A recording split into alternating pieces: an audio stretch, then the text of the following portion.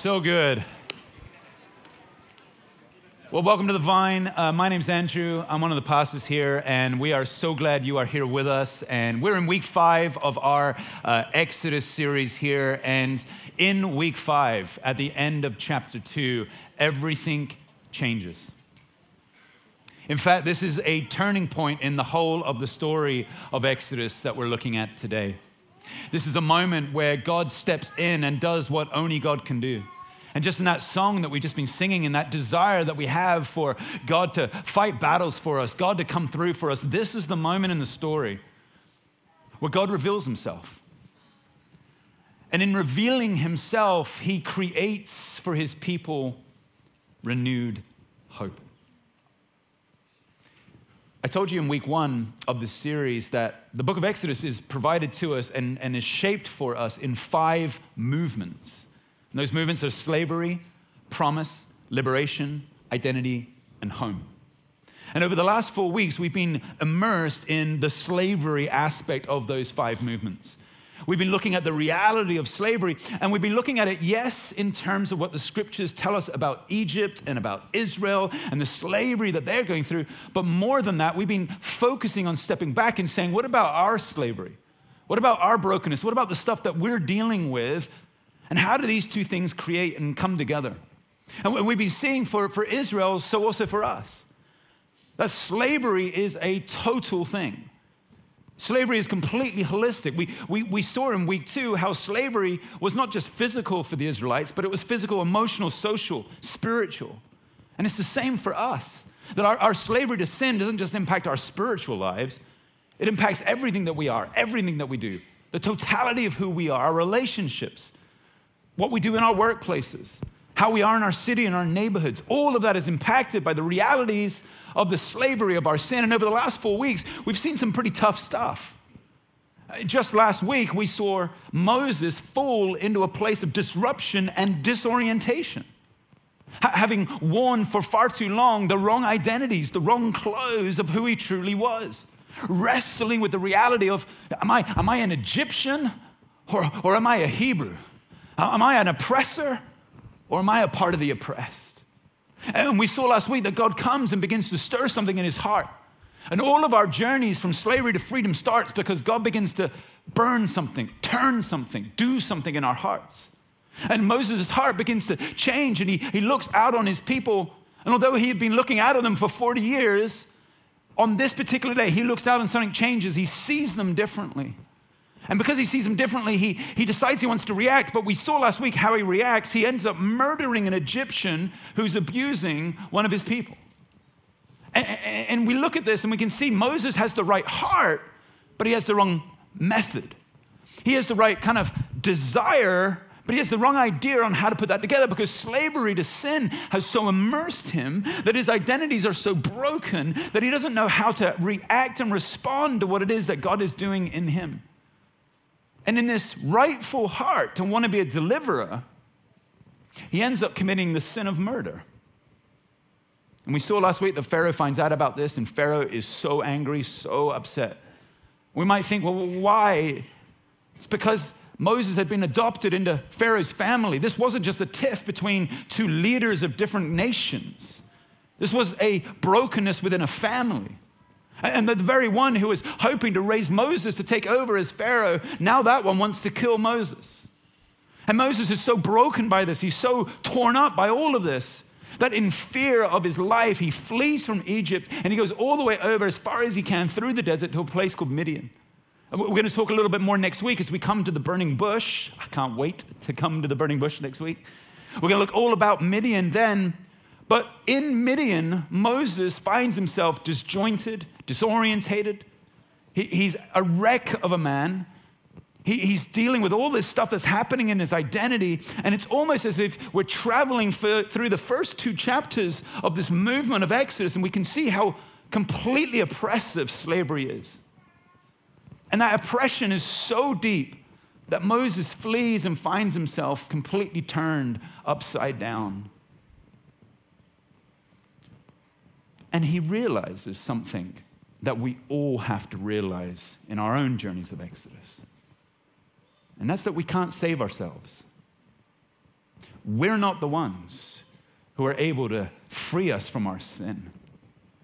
We're not the ones that can free our people. We come to this realization that actually we need something outside of ourselves, something bigger than us, something more powerful than us, to step in and change the situation that we cannot change. And when we try to change it, like Moses did, we only often fall more and more into sin. Our own human effort can never create salvation for us. And so Moses, sitting at this well in Midian, a wreck of a man, realizes that there has to be something more. There has to be something outside of himself, and he's longing for a promise. He's longing to get a promise that God will come through. And I sense in this room this morning, and for those that are joining us online, there's a lot of people here who are longing for a promise. Oh, God, speak to me. God, say something to me. Give me a promise that everything's going to be okay. And you have to understand that the journey of Exodus always begins with the coming of a promise. The beginning of Exodus always begins with the coming of a promise. And as bad as slavery has been, a promise now comes. And when God brings a promise, just like I said a few moments ago, nothing can hold it back. And I want to show you the beauty of the coming of a promise. This is the last part of Exodus chapter 2. During that long period, remember Moses is writing, during that long period, the king of Egypt, Pharaoh, died. The Israelites groaned in their slavery and cried out, and their cry to help because of their slavery went up to God. God heard their groaning, and he remembered his covenant with Abraham, with Isaac, and with Jacob. And so God looked on the Israelites and was concerned about them. Just a few verses in the Bible here, but this is a turning point in everything that is about to happen next in Exodus. And I want you to see how cheeky Moses is right at the start here. He once again skips over 40 years of his life. He starts with, during that long period, and then he basically just goes through it. Remember last week we saw that Moses basically skips from when he's a baby in the waters of the Nile to when he kills the Egyptian. He just basically skips over 40 years of his life. He does it again right here. It's almost like he's saying, man, Midian was rough. Midian was tough. We're just going to skip over all of that stuff. So basically now, Moses is like 80 years old as he's writing this. And Pharaoh has died. And you can almost get a sense as Moses is writing this that Israel themselves may have risen up in hope. Pharaoh's died. Maybe the next person that comes in will be more benevolent. Maybe the next person that comes in might free us. And before we get carried away that when there's a change in authority, we think that there's going to be a change in slavery, notice what it says here. It says, the Israelites groaned in their slavery and they cried out. In other words, there's no change here. The slavery has continued. And I want you to get your head around this. Moses has left Egypt. He's in Midian, and he's actually started a new life there. He's free. He gets married. He starts having kids. This guy's living the life. He learns to become a shepherd. All the while, for 40 years, his people are still suffering. His people are still locked in slavery. His people are still bound by oppression and injustice. And Moses is over here, and his people are here. No doubt Moses skips over those 40 years. Because he wants us to understand that despite this kind of conflict between Moses seemingly living a life here and his people still in slavery, God has not given up on them. That's right. And the people need a promise more than ever before.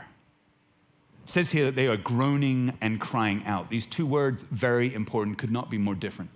The word for groaning, the Hebrew word, it literally means to sigh. I wonder if any of you have ever done that about something in your life.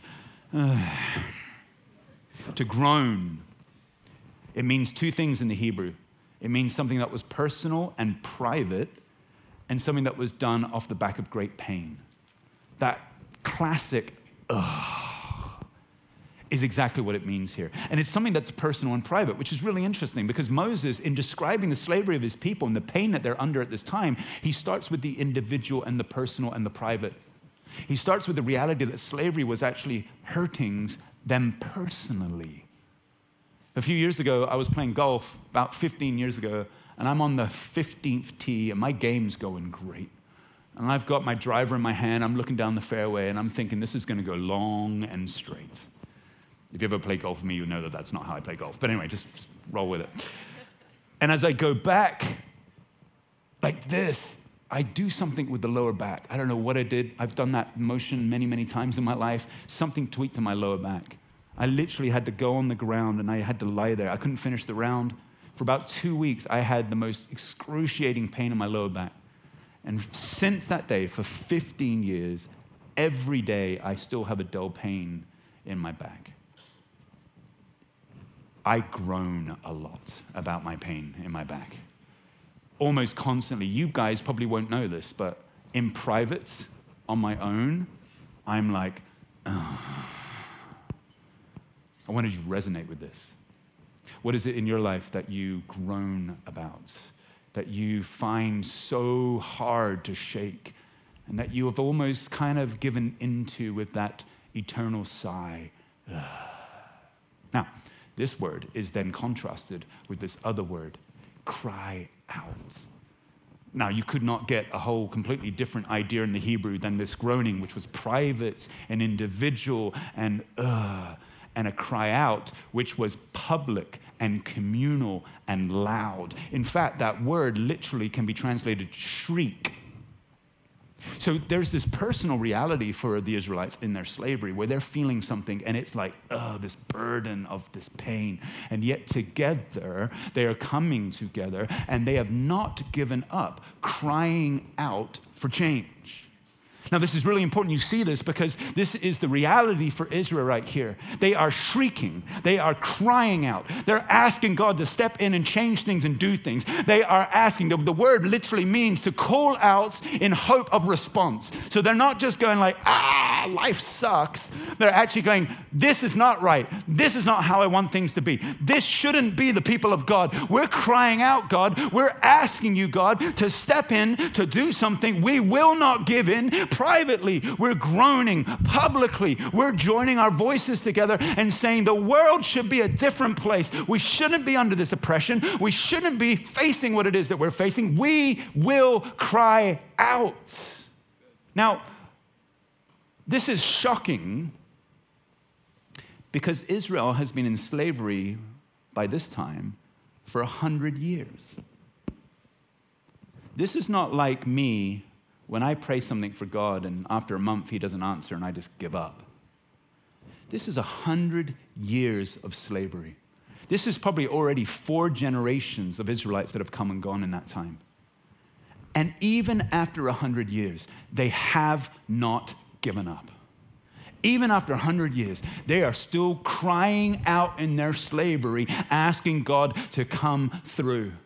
And the reality for all of us is that this should shake us up. This should change our thinking because it's so easy for us to get comfortable in our sin. And when we get comfortable in our sin, we silence the voice that should be crying out for change. Right. Yeah. Have you silenced a voice in you that should be crying out for change? One of the realities is that we become comfortable in our sin. And as we become comfortable in our sin, we become comfortable in how things are. And that voice that was once inside of us has now come down. And that urgent desire that we've had before, to be holy before God, to walk with Him, to do as much as we can, has gone. And the reality is this: some of us have silenced the cry of our soul for freedom. Come on, church.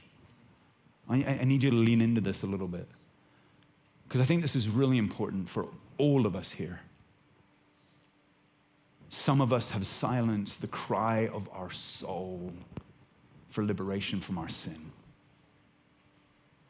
And Israel are crying, shrieking, asking, pounding, believing, shouting as loud as they can, all together, for God to step in and do something. And I believe for some of you in this room, you need to rediscover your voice. You need to rediscover your cry. You need to draw a line in the sand and say, enough is enough. I'm going to stand up. I'm going to take a stand. I'm going to ask God. I'm not going to suppress it. Yes, maybe I haven't seen the freedom. Yes, maybe it seems like God has been distant. Yes, maybe the promise hasn't come through. It feels like God hasn't answered. He hasn't seen. But I will not silence my voice of hope. I will not silence my voice of prayer. I will not give in to the reality of my sin, but I will take a stand and say, enough is enough. I will cry out.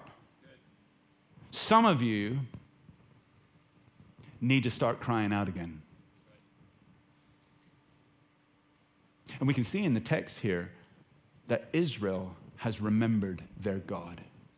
The question in the text, though, is, has God remembered them? Is God present with his people when they cry out? Does God draw near to us when we have a voice in our soul that says, I want more freedom? I want you to see what happens in the text, just a very small thing that Moses writes here. He says, the king has died, the Israelites groaned in their slavery and cried out, and their cry for help because of their slavery went up to God. This was not some random cry. This was not just lots of words in a vacuum.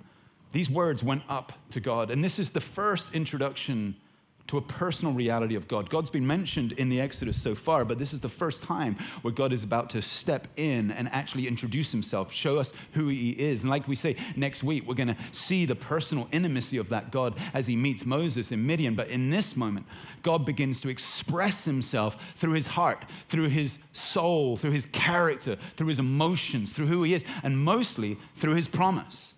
And his promise for his people. And it's this idea of God's character that is now going to define the rest of the Exodus journey. In fact, from this point forward, all the way through the next 38 chapters or so, God always refers back to this moment right here. He always comes back and says, this is who I am. I am the God of Abraham, Isaac, and Jacob. I am this. I am that. You need to know my character. You need to know my heart, because you are a people who are shaped by my character. And when we're shaped by the character of God, God's promises become our promises. God's word becomes our word. God's work and mission becomes our mission. When he says, pray that heaven will come to earth, God was looking at the church. That's right. And we align ourselves to the character of God. That's the thing that enables us to journey into freedom from our Exodus. And we're going to see a lot of that as we go, but today, I want to open up this idea of the character of God with you. I want you to see why God acts on behalf of his people. What is it inside of him? What is it about his compassion that drives him to respond on behalf of his people? When we were in Egypt, that was a question that was going around my mind whilst we were filming this series. I was always asking myself, what was it? What was it in God's heart? What was it that caused God to want to have this response for his people? What makes God fight the battles that he fights for his people? And as we were there, we had a chance to connect with somebody in Egypt. His name's Akram. He's an NGO worker. He runs an organization called Better for Kids.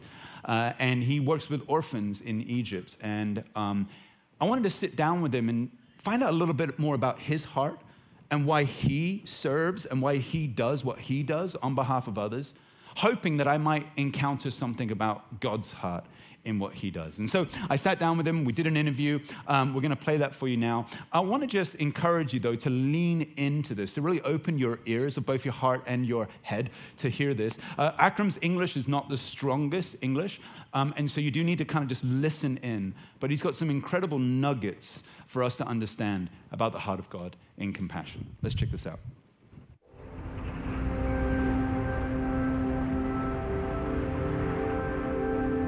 I've come here to the bustling city of Cairo today, to the local offices of an NGO called Better for Kids International, to meet with one of their staff called Akram and find out a little bit more about the work they do. But even more importantly, to discover the central element to the start of the Exodus narrative.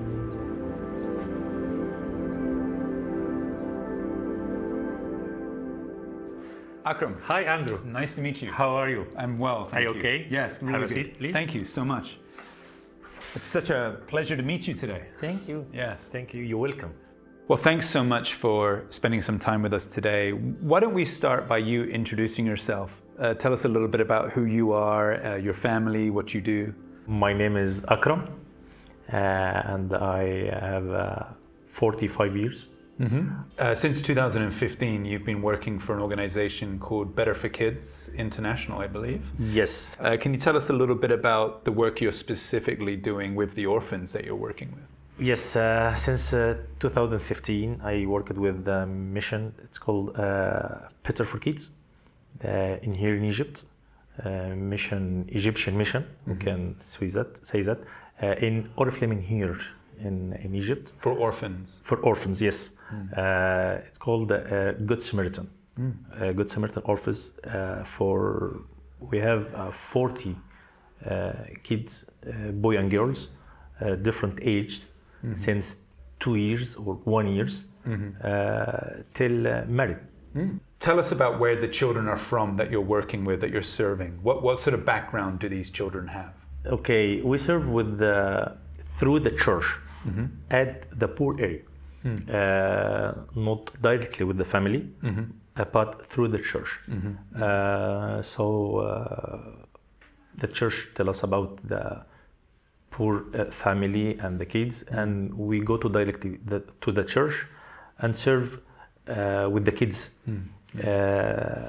before the school, the age from 3 years or 2 years till 6 or 7 years. Right.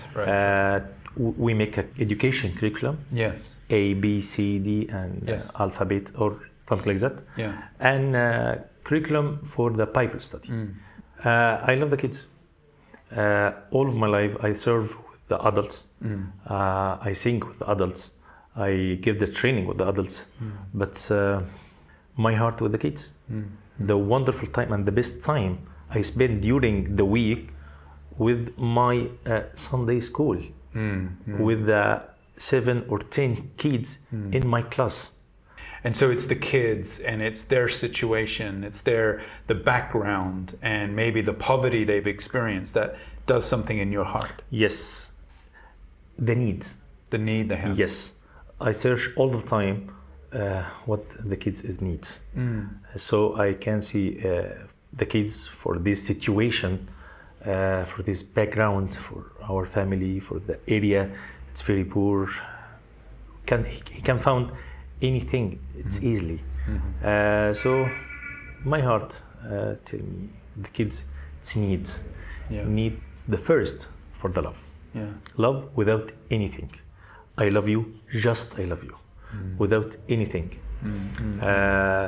And really, my heart can reach for the kids directly. So I like to work with the kids, because if the kids don't care for you, it's okay. But if you found really love for your heart, he come for you. If you punish him or if you make anything, but still he love you.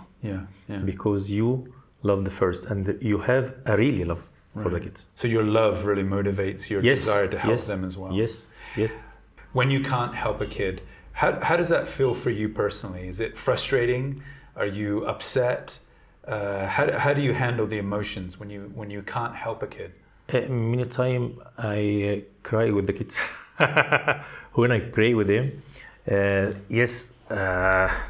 when I speak with the kids and he explain what's actually happened with he. Because many times I found kids,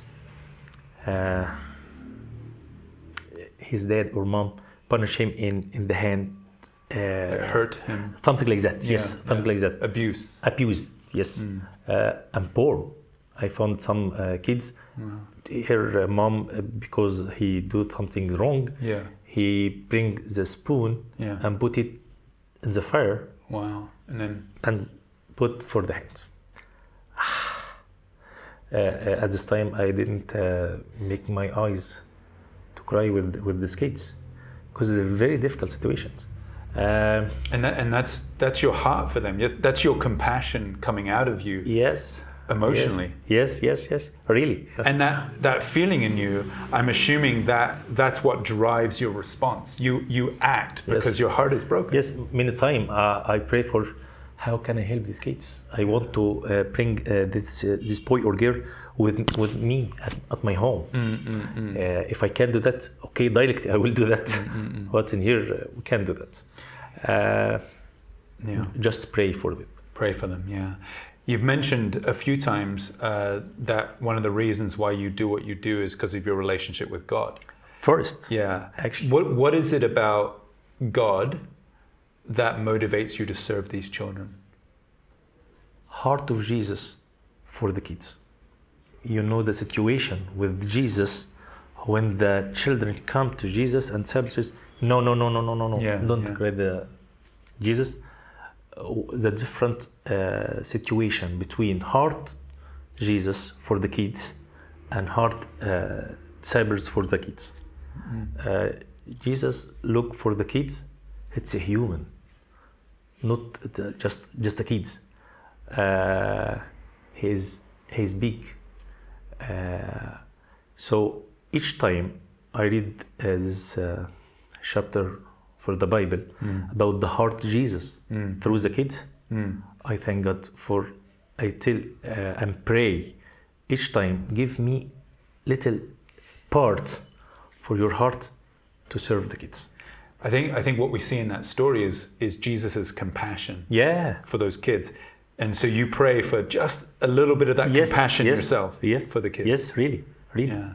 And that compassion has really defined your whole ministry, your whole life. Really, I do that. Yeah. The Bible used the expression as Jesus is very big angry. 2 times the same expression. The Bible, the New Testament use it for the Jesus. The first time, this is the second time with the kids, with the kids. The first time when Jesus come to the temple, yes. Yeah, and he say the many people pay something. Yeah, the same expressions. Jesus very angry. I can't remember what the expression in English actually, yes. But in Arabic the same words, the same letters for the words for the Jesus for all of the New Testament. Wow. So the anger Jesus has in the temple, in John chapter 2, I think. Yes. It's the same anger he has against the disciples for stopping them coming to the kids. I never knew that. Really? In Arabic. That's beautiful. The same words, the same letters, and wow. He be angry for the disciples. The 12 men is the very, very nearest for the Jesus. Yeah. At the same equal from. He say that the man pay something at the temple. Yeah. Wow. So that drives what you do. Yes. That same kind of, because I think what you're talking about is compassion comes with 2 elements to it. Yeah. It comes with the love. There's this love that drives compassion. But also, like in that example you just shared on the Bible story, it comes with a certain sense of anger, like a righteous anger. Yeah. And both the love and the anger can actually form the compassion that we have to act in the way that we do. Well, thank you so much for spending so much time with us and telling us about the work you do, but also more importantly, perhaps the heart you have to serve the vulnerable children that you're working with. All the best. Thank you. Thank you. I think it's really quite profound what Akram opened up for me, looking at the Arabic words there for that anger. And it really is so true that God's compassion has this dual element to it: love and justice, mercy and the righting of wrongs. And those 2 things come together to create the holistic way that God is compassionate. And it's that we see now as we open up this part of the story. I want to show you just very briefly here some of the ways in which we see this compassion at work. It says here from verse 24, God heard their groaning, and he remembered his covenant with Abraham, Isaac, and with Jacob. So God looked on the Israelites and was concerned about them. This is just 15 words in Hebrew. Those 2 verses, they're just 15 words in Hebrew. 4 of those words is the word God, Elohim. God would later show himself as the I am that I am Yahweh, who we've become to be known. In this moment, though, he's just Elohim, God. And God, I'm going to draw on this. Can everybody see this? Everybody okay? So I'm going to draw God. There you go. You're welcome. It says here 4 times, God something, God something, God something, God something. So first of all, it's God hears. Then it says God remembers. Then it says God sees. And finally, it says God knows. This is what the Hebrew basically tells us to help us to understand the heart of God for his people. He is a God who hears, a God who remembers, a God who sees, and a God who knows. It says, first of all, that he hears their groaning. Now, this is really important. The word in Hebrew here means basically not just to listen, not just to hear something, but to actually act on what is being heard. In other words, in the Hebrew, to understand how God hears, it's not just to think that God has kind of like heard my prayer, but it's actually that God is going to respond and act on what he's heard. Give you an example. It's like my daughter Mia. Now, I say to my daughter Mia every morning, make your bed. Pretty much every day I come home after work and the bed is not made. And I know that she heard me, but she didn't hear me. Are you with me? Do you get that, right? Because if she had really heard me, she would have made the bed, right? Okay, that's the same sort of thing here. God is hearing in the sense that he doesn't just receive some sound, but he's actually going to respond. He's actually going to act. And it's interesting. Here's what he's heard. Not the crying, shouting, loud stuff, as important as that was. He hears their groaning. In other words, what he hears is their personal, oh man, this is hard. And you need to know here that that's your God. That sure, he comes and fights for the injustices of this world. Sure, he comes and does great, amazing things. He parts seas. He's a fire on top of a mountain. He's all those things. But you need to know first and foremost, he's a personal, intimate God for you. He hears your groans, those private, personal things that no one else hears or even knows, those internal, oh man, if only I could be free. Those are the things that he hears. And then it says that he remembers. Now, this word for remember is zakar in the Hebrew. It doesn't mean that God has forgotten, okay?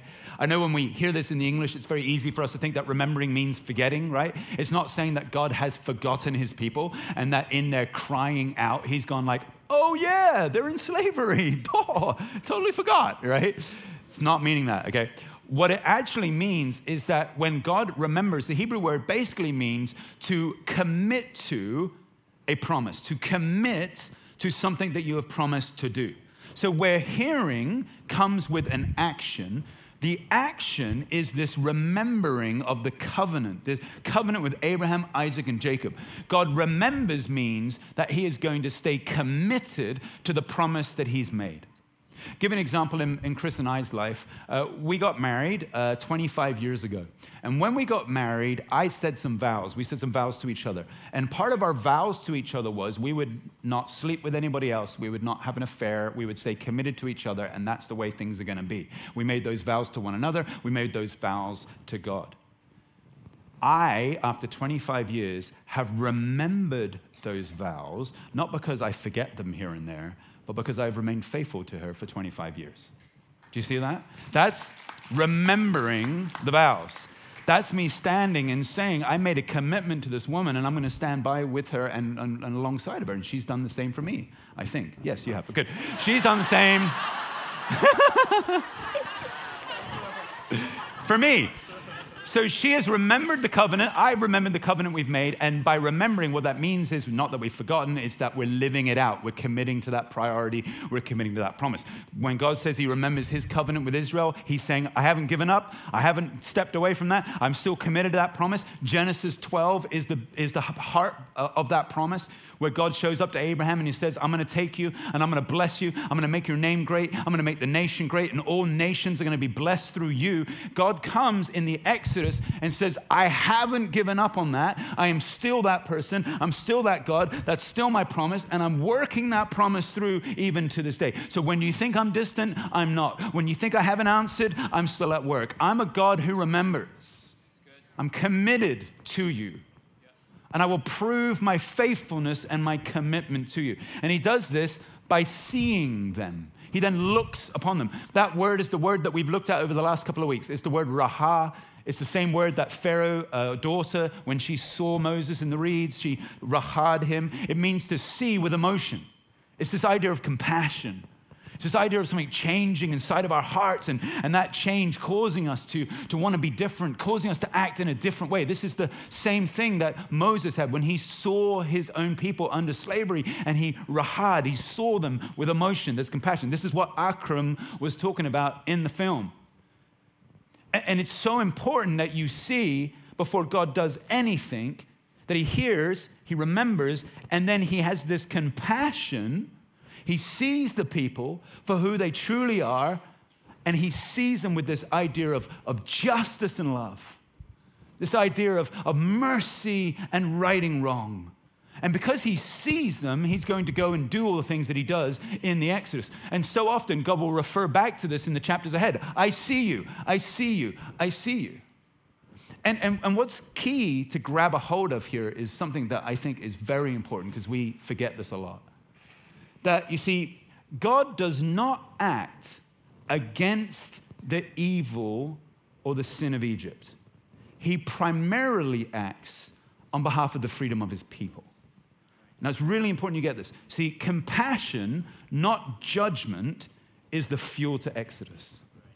Now, did the sin need to be judged? Does our sin need to be judged and dealt with the Lord? Of course it does. But you need to understand that the starting point is not an angry God who has wrath in his heart against his sinful people and he wants to judge them. The starting part is he looks upon us, he sees us, he has compassion with us, he has grace and he has mercy and he has love. And just like Akram sees those kids and he sees all the things happening in their lives, but he's first motivated by love, a love that he's found in God. So God sees, which means compassion is always the driving force of why God comes and judges sin. Yeah. It's because he wants to see us free. It's because he loves us. And there is mercy and justice. There is love and the righting of wrongs. And those two things come together. And the heart of it is all this idea of love, compassion. Some of you, some of us, because I do this too, some of us, we stay in our sin because we're afraid of the anger of God against us. And we don't deal with it, and we kind of live in it, and we think God's angry at us. God's upset at us. God must be so angry at me. Oh man, he knows all the brokenness in my life, and he can't like me. God's not going to do anything for me. Now, the danger of that is it becomes a cycle, because then we think we have to try to earn God's love. We have to try to make him happy with us, try to appease him. All of that goes out the window when we realize that it is compassion that turns the heart of God to us. Not his anger, not his wrath, not all of that. It's his compassion. He looks on us with love, and in his love, we are able to love because he first loved us. He sees you. And that should set some of you free here to actually deal with some of the sin that you need to be dealing with. Knowing that God is not some wrathful, angry guy who wants to smite you. He's a father who runs in the field towards you, puts a robe on you and a ring on your finger and sandals on your feet. And he says, you're not going to be one of my slaves. You're my son, my daughter, my child. And we're going to do this together. So he sees. And then finally, it says that he knows. I love this. He knows. The Hebrew word literally means that he understands everything about everything. It's this biblical sense of intimacy and knowing something fully and completely. And I want you to get this. God knows everything about you, and he has not turned his back on you. God knows all of your sin and brokenness, and it does not offend him. Sin hurts him. Sin upsets him. Sin he needs to deal with, absolutely. But he knows the intimate details of your life that no one else knows, the stuff that you would never have the courage to share with anybody. He knows that, and he still loves you. So this security comes in knowing a God who knows us completely and still accepts us and embraces us. He hears us. He remembers his covenant. He sees with compassion. He leads with compassion, and he knows us completely. And because of all of that, that is the God of Exodus. That's the God who reveals himself to his people. That's the God who says, before I do anything, you need to know who I am. And if I was to kind of summarize it in ways in which you can easily remember, here it is. He is basically declaring that he is close. He hears. He's not distant. He hasn't given up on you. He's close to you. What he's also saying is that he's committed to you. He's committed to you. He's walking with you. He's right here, right now, fighting battles for you. He has not given up on you. He remembers his covenant. He's committed. He's compassionate over everything that's happening in your life, all the stuff that's going on, all the things that you thought he would be angry about or upset about. He loves you, and in his love, he has mercy and justice. He wants to be with you. He is compassionate. And then finally, of course, he is concerned, because he knows you, and he's concerned about the brokenness and the sin and what that does to you, and his concern drives him to want to respond. He is close, he is committed, he is compassionate, he is concerned. That's the God of Exodus. And that needs to be our framework that we have as we step towards the burning bush next week. This is how God introduces himself to all of his people in their slavery to sin. And this, my friends, if you remember this, if this becomes how you see God, you will actually have the courage to cry out and see the coming of a promise in your life. May that fill you with joy as you take the serious steps to no longer ignore the realities of what is happening in your life and stand before a God who hears, remembers, sees, and knows, and allow him to set you free. Can I pray for you? When would you stand with me, and I'm going to pray. Father, we are standing before you today as your people in the same way that Israel stood before you and groaned and cried out. And Lord, for those of us in this room who have silenced our voice, so those of us in this room who have silenced our cry of our soul for freedom. Father, I pray that you would come by your Spirit in this moment and just begin to rebirth and refresh and renew that desire within us. Lord, you hear our groaning, those private, intimate, where we are expressing the depth of our pain, brokenness. You hear and you know. God, you have not given up on us. Every person here, you remember your covenant that you have with them, the new covenant that is in the blood of Christ Jesus. Saved, redeemed, sanctified, being made new in him, a new creation, as Paul would talk about it. God looks at you and he remembers the blood that was shed on the cross of Calvary, and he sees you through that blood. He sees you and he loves you. God knows everything about you, and because he knows everything about you, there is nothing you need to hide from him. The enemy will want you to feel shame, but Adam and Eve were naked and unashamed. And I pray that as you find your cry again, I pray that as you recognize God is hearing you, remembers you, and sees you, I pray you will find yourself unashamed before him. You will find yourself with a cry in your heart that says, do whatever it takes, the Lord. That you would come and realize that those promises do stand, that he is faithful and he is at work. And I pray that this would be a God. This would be your God. This would be the one that you would worship. And whenever the enemy would come to try to tell you differently, God is like this, God is not like that, just like he did to Adam and Eve in the garden, you would say, no, I stand on what the scriptures say. I stand on a God who hears, remembers, sees, and knows. That's my God. Father, I pray that that would set us free. And we thank you for this.